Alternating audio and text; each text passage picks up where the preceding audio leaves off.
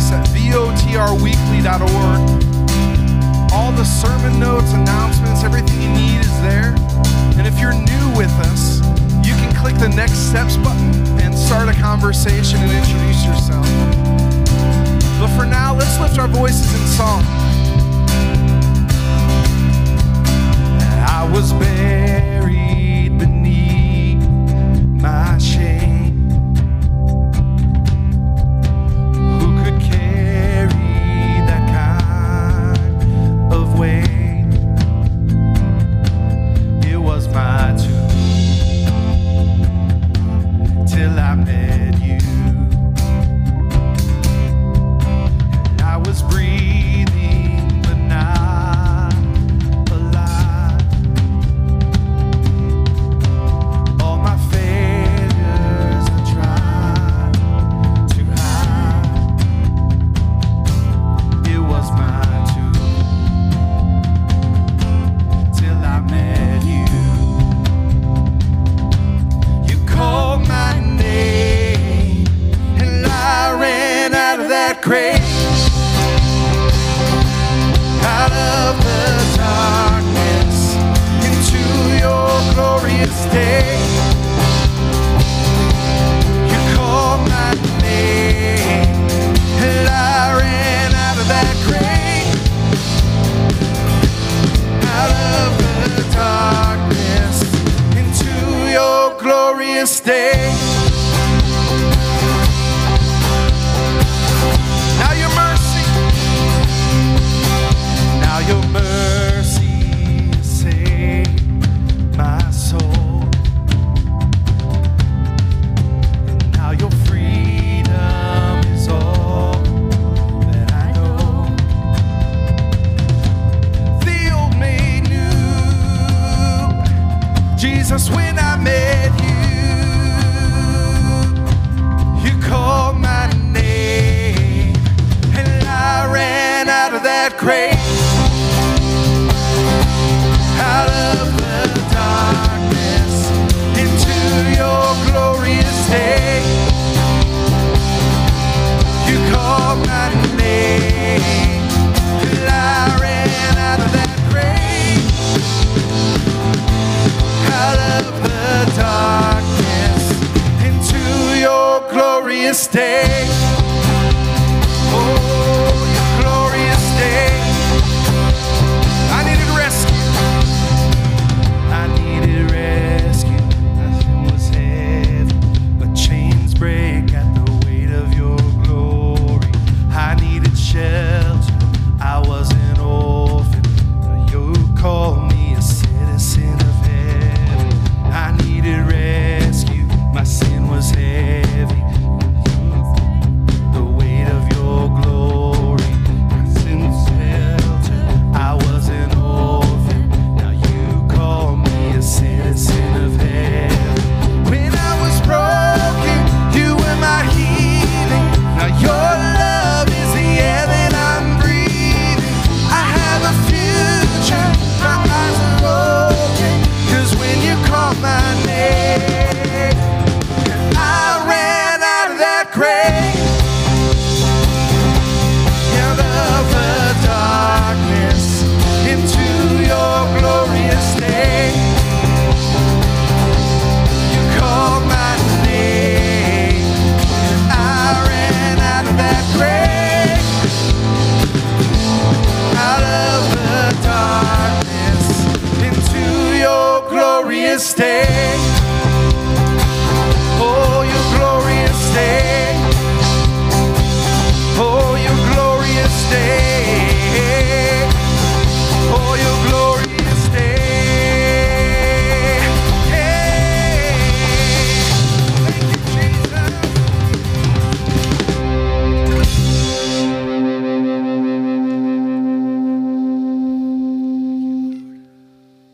Thank you, Lord.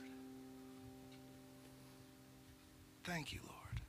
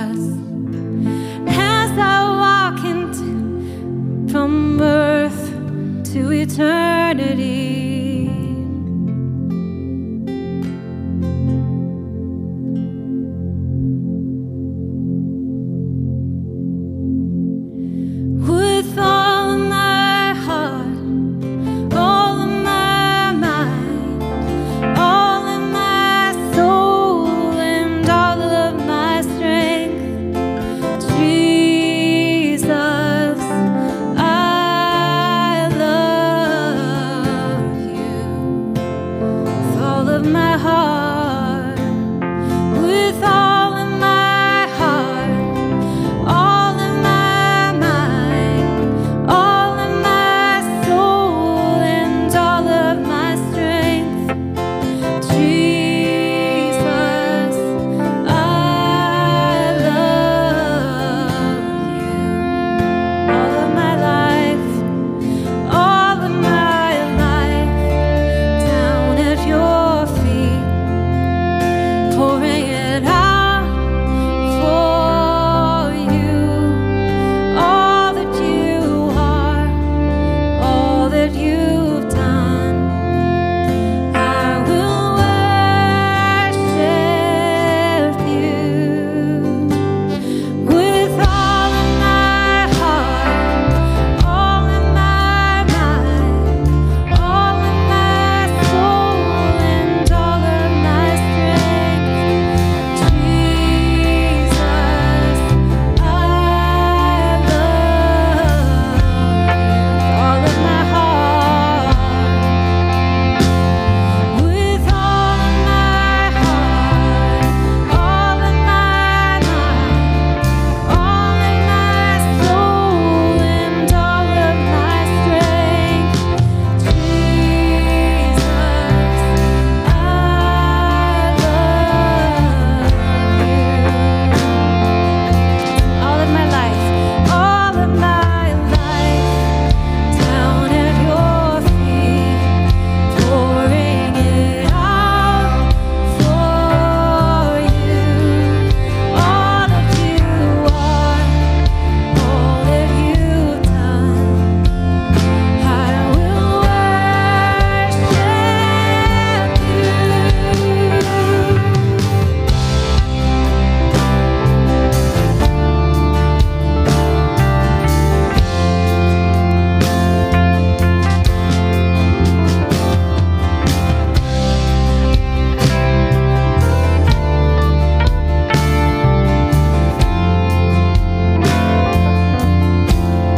all of my heart, with all of my heart, all of my mind, all of my soul, and all of my strength. Jesus, I love you. Jesus, I love you. Jesus, I love you. Sing Jesus. Oh, Jesus, I love you. Jesus, we love you.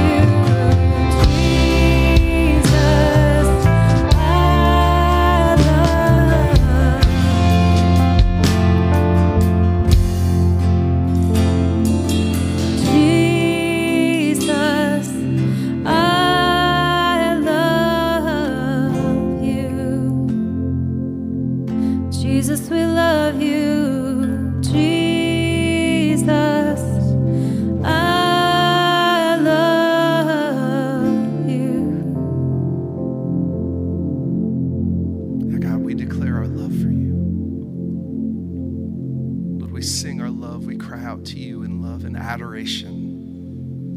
God, in response to you, we love you because you first loved us and you demonstrated your love for us through the cross of Christ. That while we were still sinners, while we were still a mess and far off from you, you gave everything. And Lord, in response, we declare our love for you.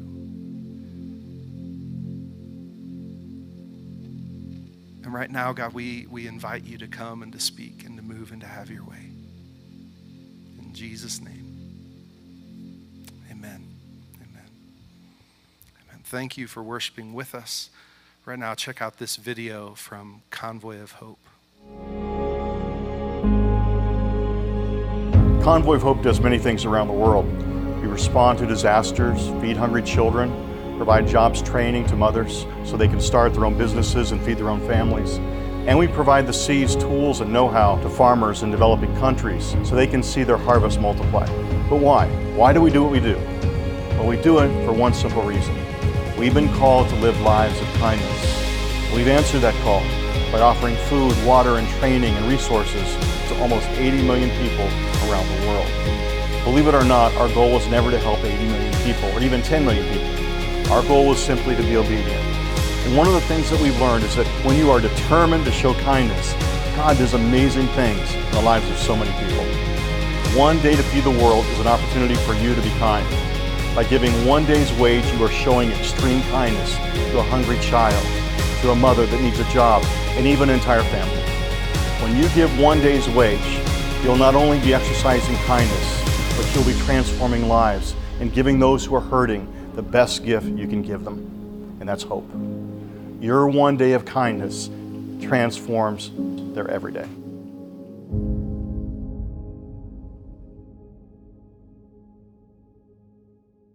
Well, good morning, everyone, and welcome to the Vineyard. We're so glad that you've joined us either here in person or online at home as well. If we don't know each other, my name is Jeff. I'm the lead pastor here at the Vineyard Church, and as you just saw, we are getting ready to take our Convoy of Hope one-day offering in just a couple of weeks. We want to show that video to just kind of prime everyone, get everyone ready that we're about to enter into this season. We're going to talk a lot more about this in the next few weeks, but basically, this is a special offering that we take every single year as a church in the fall, and we give 100% of our offering away to Convoy of Hope, partnering with them as they feed the hungry all over the world. And this year, even with a COVID economy, when conventional wisdom would maybe say that we should scale back or take a step off of our big goals, we are going to press forward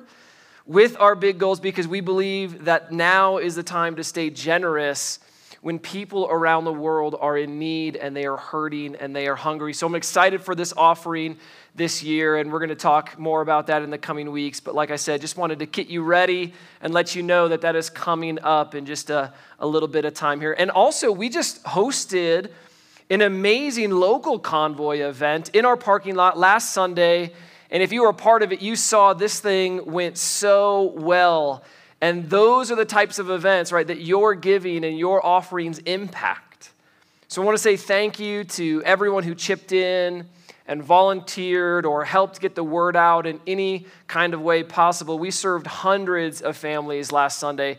I think the number went north of 700 families, and every car was blessed with groceries and shoes and diapers and invites to our church, prayer, and of course, all the love, kindness, and compassion that comes with a Convoy of Hope event. And so thank you for helping us love our city so well. It was a great event to be a part of.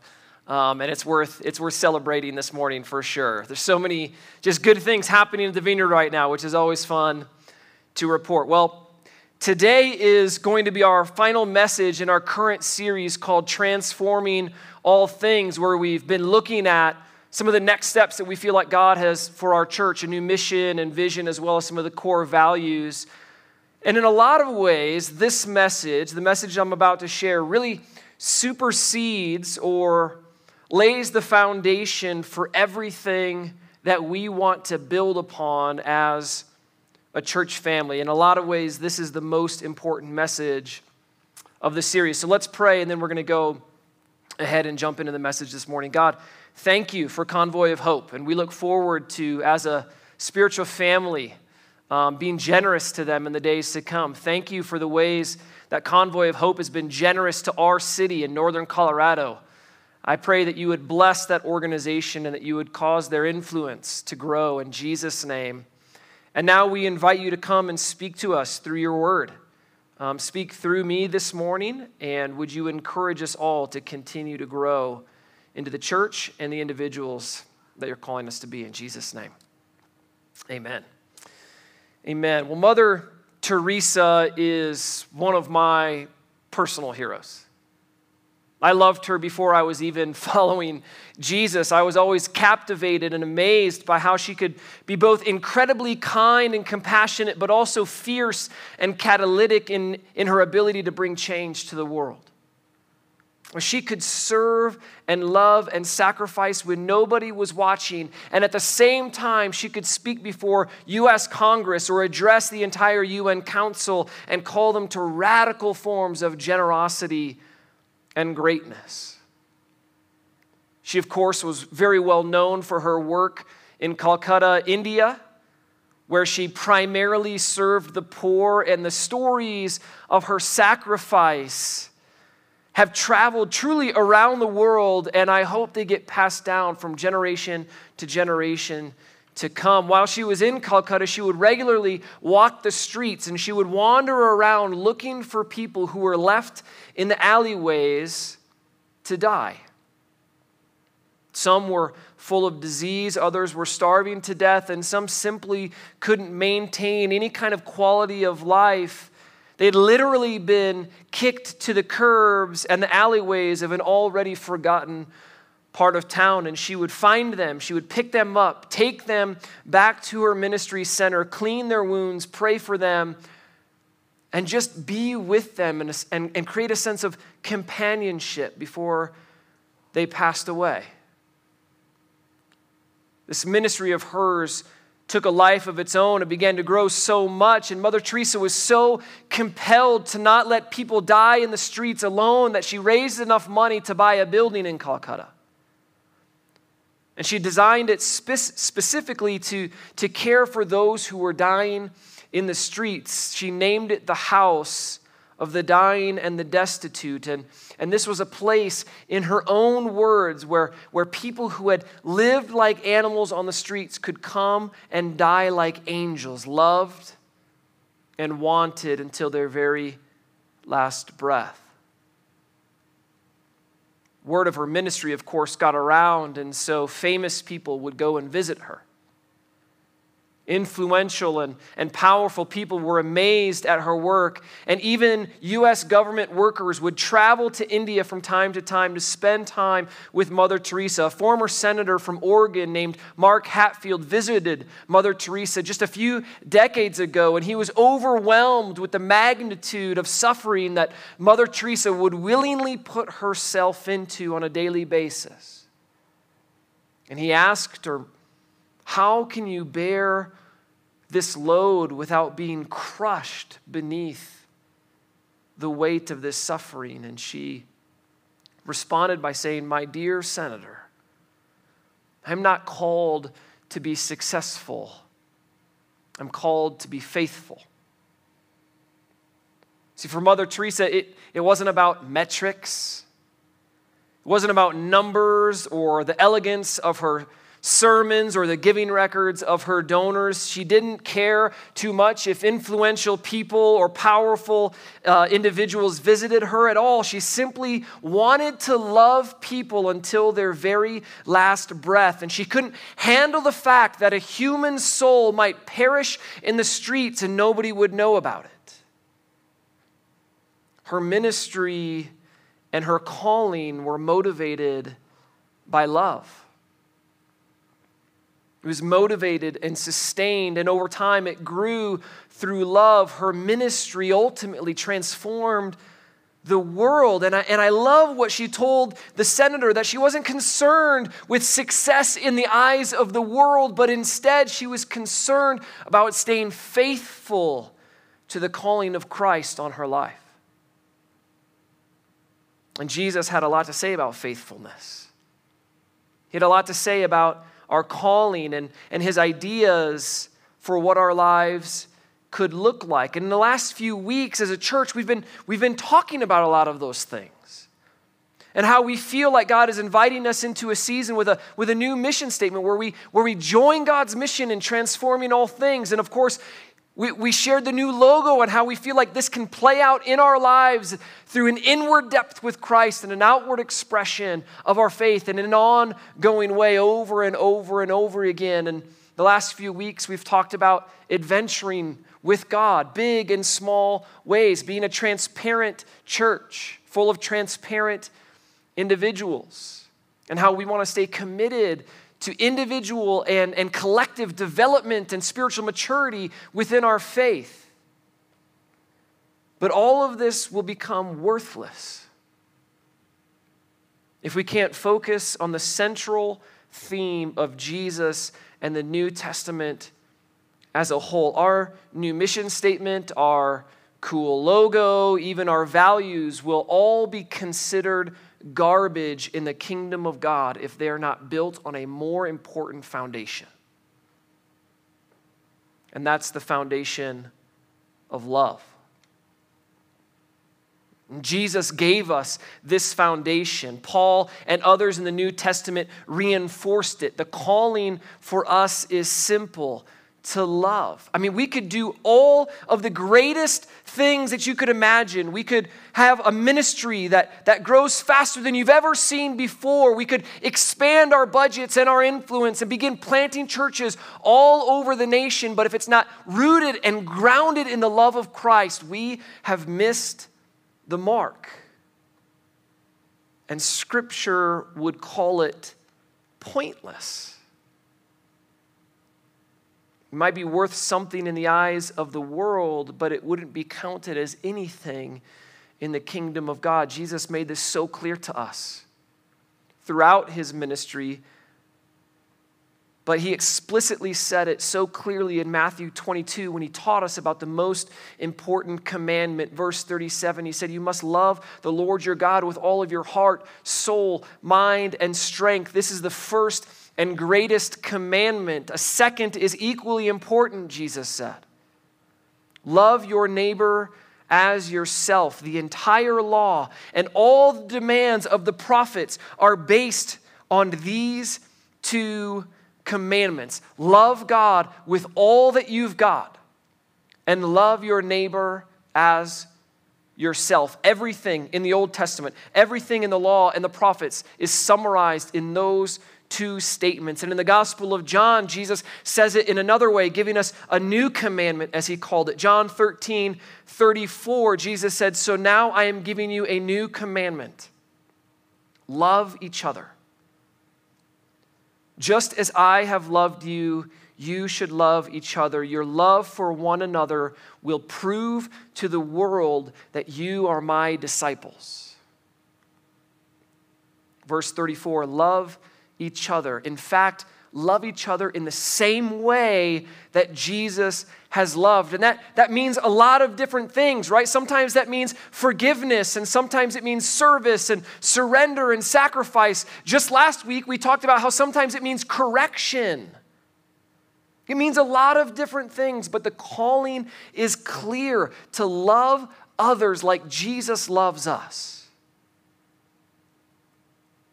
And then in verse 35, Jesus says that if we do love like that the world around us will know that we are his disciples. That somehow loving the way that Jesus has loved us proves to the world that we're followers of Christ. And Jesus didn't say any of the typical things that we might use to define a disciple in that moment. He didn't say that church attendance will define you as a disciple, how often you attend small group, or whether or not you give, or you go on missions trips. And all of those things are important. They can help grow our love and they can help demonstrate our love, but not one of them can substitute and take the place of loving God and loving others.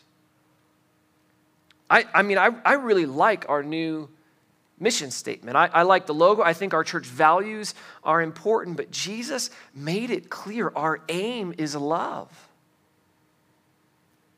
Our aim and our target, individually and collectively, it has to go back to love every single time. And if you've been in the church for any length of time, these are familiar passages to you.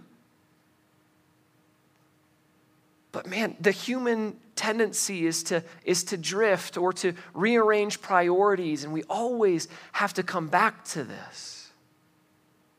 Also, if you're here and you're exploring Christianity, or if you're watching online and you're kind of learning who Jesus is, or you're new to church, let me be the first to tell you that any expression of Christianity and any expression of the person of Jesus Christ that doesn't line up with the law of love should be a red flag for you. And in the Christian worldview, I think it's probably important for me to mention that Jesus is the one who gets to define love. We can't just come up with whatever definition suits us for whatever particular day we're having. But even if you disagree with the words of Jesus, anyone who shares them needs to do it from a place and a foundation of love. Our aim always has to stay love. And since this has been so important in the Gospels and so important in the ministry of Jesus, then let me ask you a question this morning. How are you growing in love? How are you growing in love? Maybe a better question is, how are you growing in your ability to love? What kind of steps are you actively taking in your life to grow and to mature and develop your love for God and your love for others? Because I'm gonna be just brutally honest this morning, and my hope in this moment of brutal honesty is to also say this with a ton of tenderness and grace and compassion, but also seriousness, because I want us all to continue to grow in our love. If your plan for growing your love for God and others starts and stops with our Sunday experience, then it's not going to be enough. If your plan for spiritual maturity and growing in love for God and others starts and stops on a Sunday experience, it might last for a little while, but it's not going to last the test of time and challenge and trial and loss and pain. It's not going to have the depth to get through those types of moments. And so if that's you, I want to encourage you this morning to personally invest in your own plans to grow and mature your love for God and others, to live a life in pursuit of God's love and in pursuit of showing that love to others. This love, this calling, this ministry of ours has to stay a top priority. And it's not just in the Gospels, it's everywhere in the New Testament. Obviously, Jesus talked about love all of the time, but so did Paul. Right? Paul prayed. He wrote much of the New Testament. Many of the letters to the churches that he planted came from Paul. And he prayed, always prayed for more love. Always talked about God's love to the churches, and always taught them how to love one another and how to care for each other. This is in almost every letter that Paul wrote, a focus and a centrality on the love of Jesus Christ. If you've ever been to a wedding, you've probably heard one of his most famous chapters, 1 Corinthians chapter 13, right? How love is patient, how it's kind, how it never fails, right? And usually when people say that at a wedding, they say it with a particular loving tone, right? But this morning, I actually want to look at 1 Corinthians 13 a little bit, and I don't want our wedding familiarity and our wedding experience to get in the way of actually applying this scripture to our lives and applying it to our church, because I think that it can really speak to us this morning. In 1 Corinthians 13, Paul starts by talking about all kinds of great things in the world and how every single one of them pales in comparison when it's lined up against love. 1 Corinthians chapter 13, verses 1 through 3, Paul writes, "If I could speak all the languages of earth and of angels, but didn't love others, I would only be a noisy gong or a clanging cymbal. If I had the gift of prophecy and I understood all of God's secret plans and possessed all knowledge, And if I had such faith that I could move mountains but didn't love others, I would be nothing. If I gave everything I have to the poor and even sacrificed my body, I could boast about it. But if I didn't love others, I would have gained nothing. Everything is pointless if it's not done in love.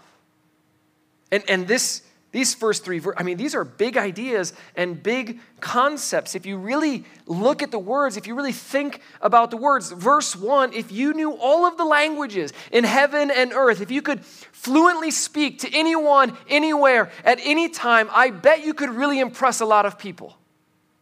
I bet you could grow in influence and you could draw a lot of people into your little sphere of influence.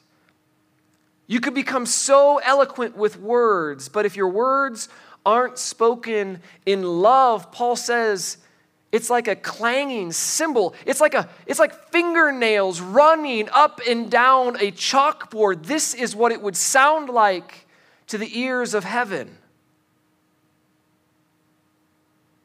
Verse 2, if you had all the prophetic gifting in the world, if you could somehow see into the future and know all of the secrets. Just 6 months ago, if you could have seen COVID-19 coming and you could have known when to buy and sell stocks and which ones to load up on and which ones to bail, you could have become wealthier than you ever could have imagined. You could have gained so much power and so much influence. But if it came without love, Scripture would say that all of that would have been counted as garbage. It would have been nothing. Verse 3, even if you give it all away, even if you sacrifice your own body, you might be able to brag about it, but it wouldn't mean anything if it wasn't done in love. Paul continues for a few more verses and then summarizes this whole chapter at the beginning of chapter 14, verse 1, when he says, let love be your highest goal. Pursue it all. Seek the gifts. Seek all the spiritual gifts. Seek all of the things that God has for you. And the Bible says that's good and it's needed and it's well, but it says that love has to remain the highest goal. This is a fascinating text when you slow down and you think about our own values and our own priorities. It's a great text for reflection, actually. I think we all need to read this text in our own prayer times, outside of the wedding atmosphere, and ask God about our own lives when we read this text. We need to ask some important questions. Questions like, who do I want to be? Who do I want to become? What do I want to be known for? I ask these kind of questions about myself. I ask them about our church all of the time. Who are we, God? Who are we becoming? And what kind of church are you inviting us to be? If we're being really honest, just kind of the gut reaction, if we practice what we preach here at this church about being transparent, then I'm not sure the answer is always love. I think because we're good little humans and we're good little Christians and we gather in churches together, that more often than not, the answer is probably love. And even when it's not the top priority, it's likely mixed in there with a few other ingredients. But is it number one, and is it consistently number one? When you think about the church life, churches replace love as their number one gift all of the time. And they replace it with all sorts of different things. Some churches want to be the healing church. That's what they want to be known for. And so they design everything around healing moments, and they design everything around being a healing church. Some churches want to be all missions all of the time, no matter the cost of anything. Other churches will pump everything into music, and they want to be the best music church that's ever been known. And some churches want to be the prophetic epicenter of the entire universe, and so they pour all of their resources into this. And they say, if we could just become the prophetic church, then we'll change the world. Paul said to pursue all of those things, to pursue them. but to never let the value of those other things supersede the value of love, that they always have to be second place to love. As individuals, we can do this too, right? We can seek the gifts and the positions and the places of influence. And like I said, love might be part of that equation, but the Bible says it shouldn't just be part of the equation. It has to be the bedrock. It has to be the foundation. It must continue to be our aim, the number one priority of our lives. Let love be the aim, because everything else falls short in comparison. This is how chapter 13 starts. The first few verses, Paul says again that if anything takes the place of love, that it becomes pointless. But the second part of chapter 13, he starts to explain what love can look like. And I want to read a couple of those verses for us this morning too, because I think there's some invitations for us to grow in as individuals and as a church, right? This is in the second part of 1 Corinthians 13, this time looking at verse 4 and 5. Paul writes, "Love is patient and kind. Love is not jealous or boastful or proud or rude. It does not demand its own way. It is not irritable, and it keeps no records of being wronged." It keeps no record of being wronged. Let's just pause here for just a minute. And I think if we pause here, we can collectively admit that we could all probably pick a few of those phrases where we could grow. A few of those areas that need to be a little bit more developed. I mean, if I just pulled out my social media feed right now and cycled through it, I think we could all realize that this is all probably something that we could work on. I mean, if you think about verse 5 alone, it's hard to live verse 5 out. And as we're talking about this, be careful to not distance yourself from the reflection and say, yeah, the world needs to work on this. Everyone else on my social media feed needs to work on this. But instead, have a moment of self-reflection with this. And look at verse 5, because I think all of us, you, me, all of us together can probably work on a few of these things. Can't we, from time to time, be demanding of our own ways?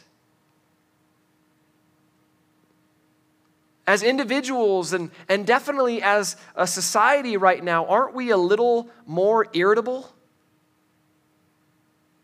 What about that phrase, keep no record of wrongs? Sometimes it feels like we actually do the opposite.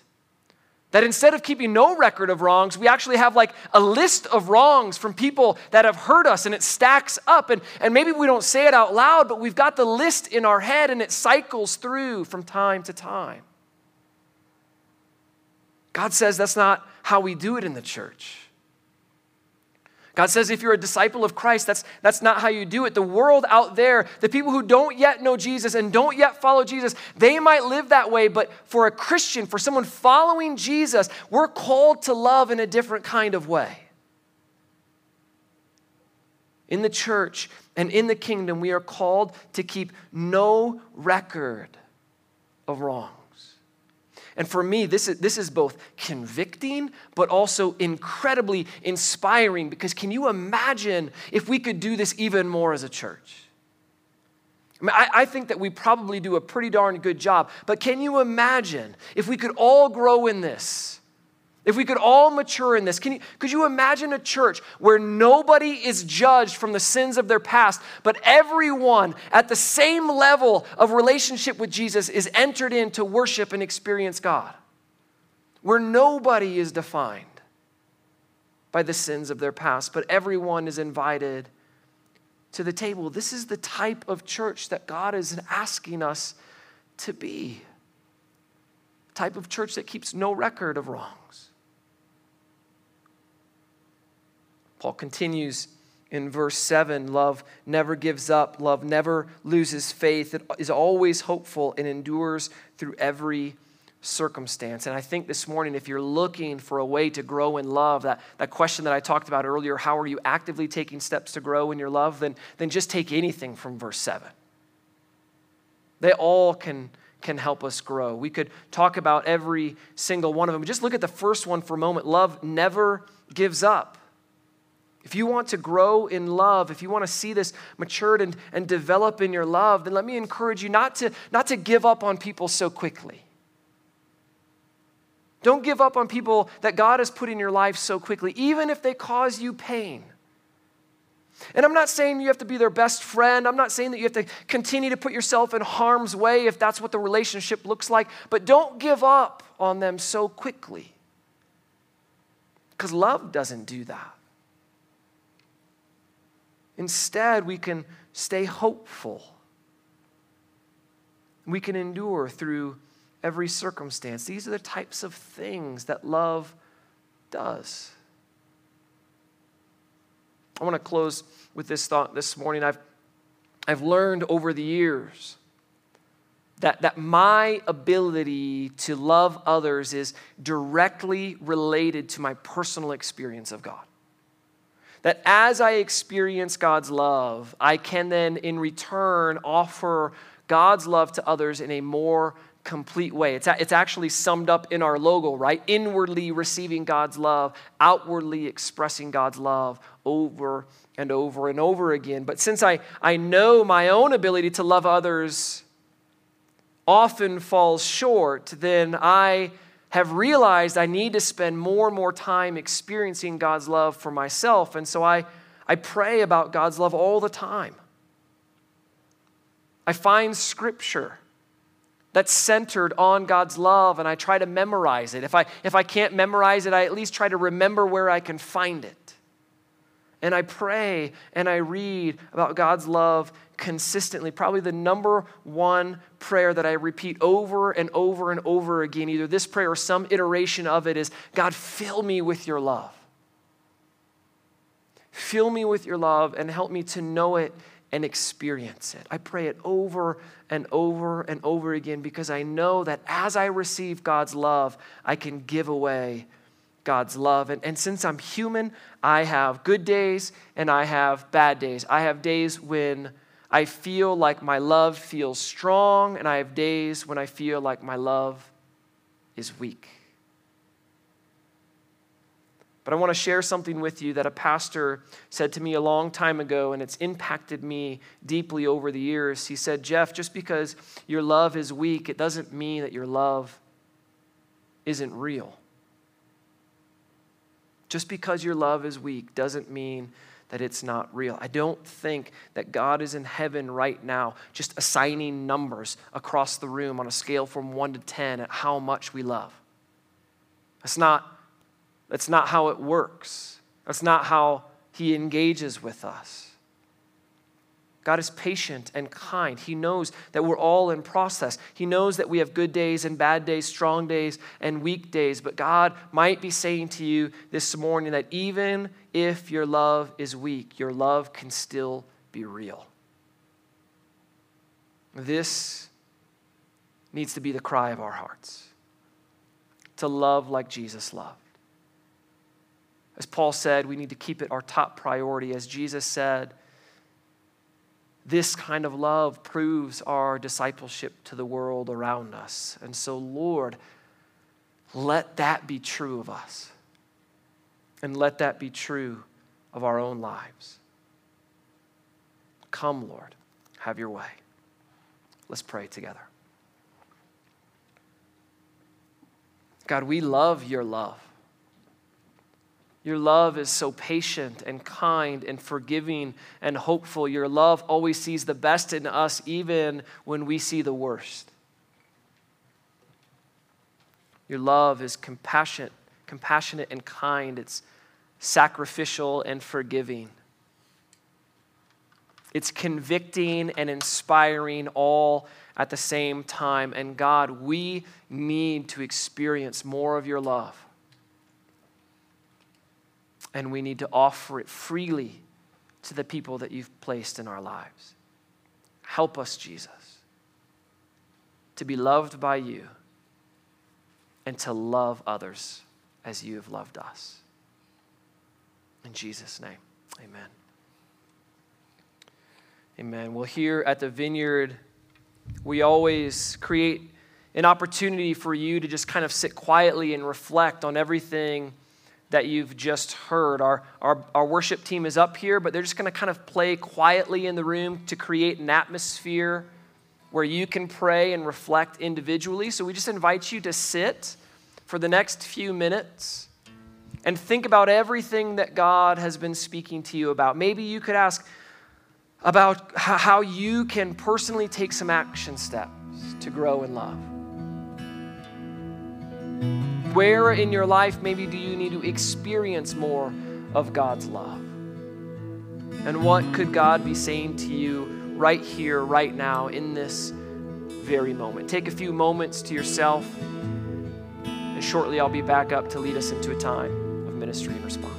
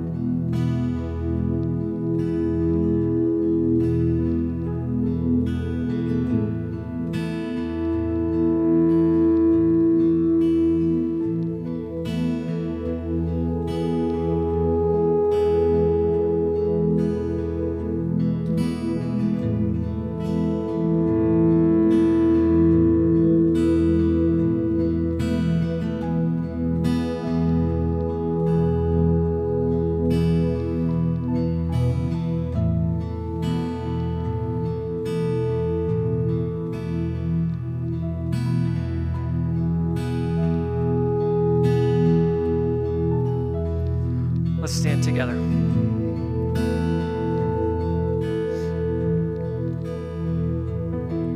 And here at the Vineyard, in addition to creating that kind of moment of quiet reflection, we also always create an opportunity for us to respond collectively, to respond to what God might be doing in your own life right now, what He's doing in this room or at your home right now. There's a variety of ways that you can respond this morning. Our worship team will sing a few more songs, and so we would encourage you to lift your voice and create a chorus of heavenly worship, creating an atmosphere of singing about God's love and receiving God's love this morning. If you came prepared to give a gift of offering to the Lord, you can do that online or in the boxes in the back as well. If you're viewing online, you can click the Give Now button and give at this moment. And every Sunday, we always create an opportunity for you to receive prayer and ministry up front as well. So if you're on the prayer team, can you just come on down at this time and just kind of work your way around the front here? We do this every Sunday because we really believe that as we gather, there's a unique opportunity to cry out to God for some of the things that we are in desperate need of in our own lives. And that, yes, we can do that individually, but something unique happens when the body of Christ comes together. And so we want to create this opportunity for you every Sunday.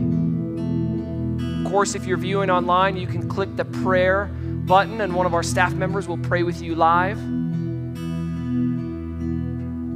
But I think for some of us, there's a couple of things. I mean, there could be anything going on in your life, but specifically to this message, as I was preaching and just throughout the morning, that God has been just ministering to your heart and showing you just how much He loves you. And if that's you, we would invite you to come forward actually, because we just want to bless what God is doing in your life. We want to ask him to show you even more of his love this morning. At the same time, there may be some of us here who have not experienced God's love in a really long time. We question if he even loves us at all, or if his love can erase that one thing in our past or that thing that we're currently struggling with. And the answer to that is yes.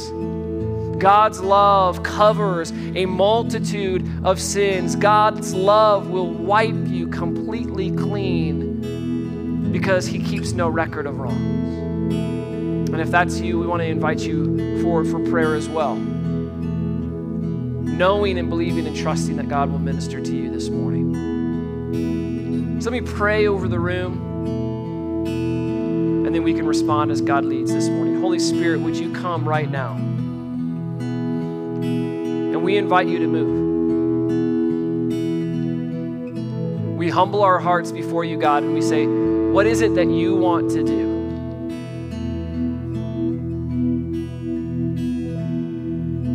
Right now, in this room, right now, as people are watching at home, God, would you pour out your love? Right now, would you begin to show people and give them a personal experience of your overwhelming and never-ending love? Would you help us to know it and to feel it and have an experience of it right now? Come, Holy Spirit. Let's respond as God leads this morning. Won't you come forward for prayer? Sing with us, and I'll be back up in a few songs to close our service this morning.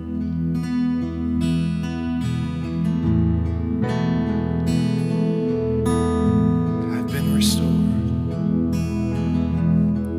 I have been restored to the love of God. Thought it was the end, but it's just begun.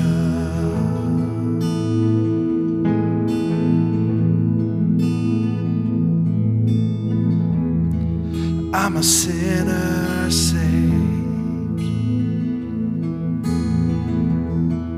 by the grace of God, not for what I've done, for what I've not. Sing, you my Jesus, you my Jesus, my strength and fortress,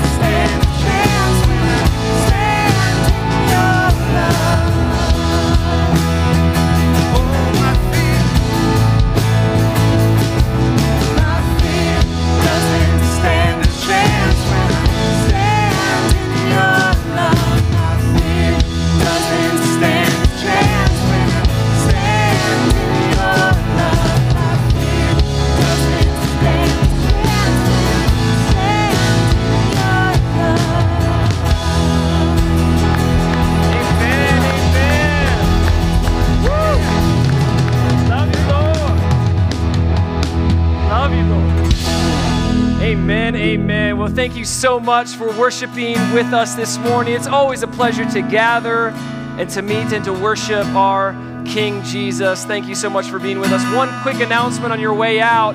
Baptisms are kind of tough in the COVID-19 era.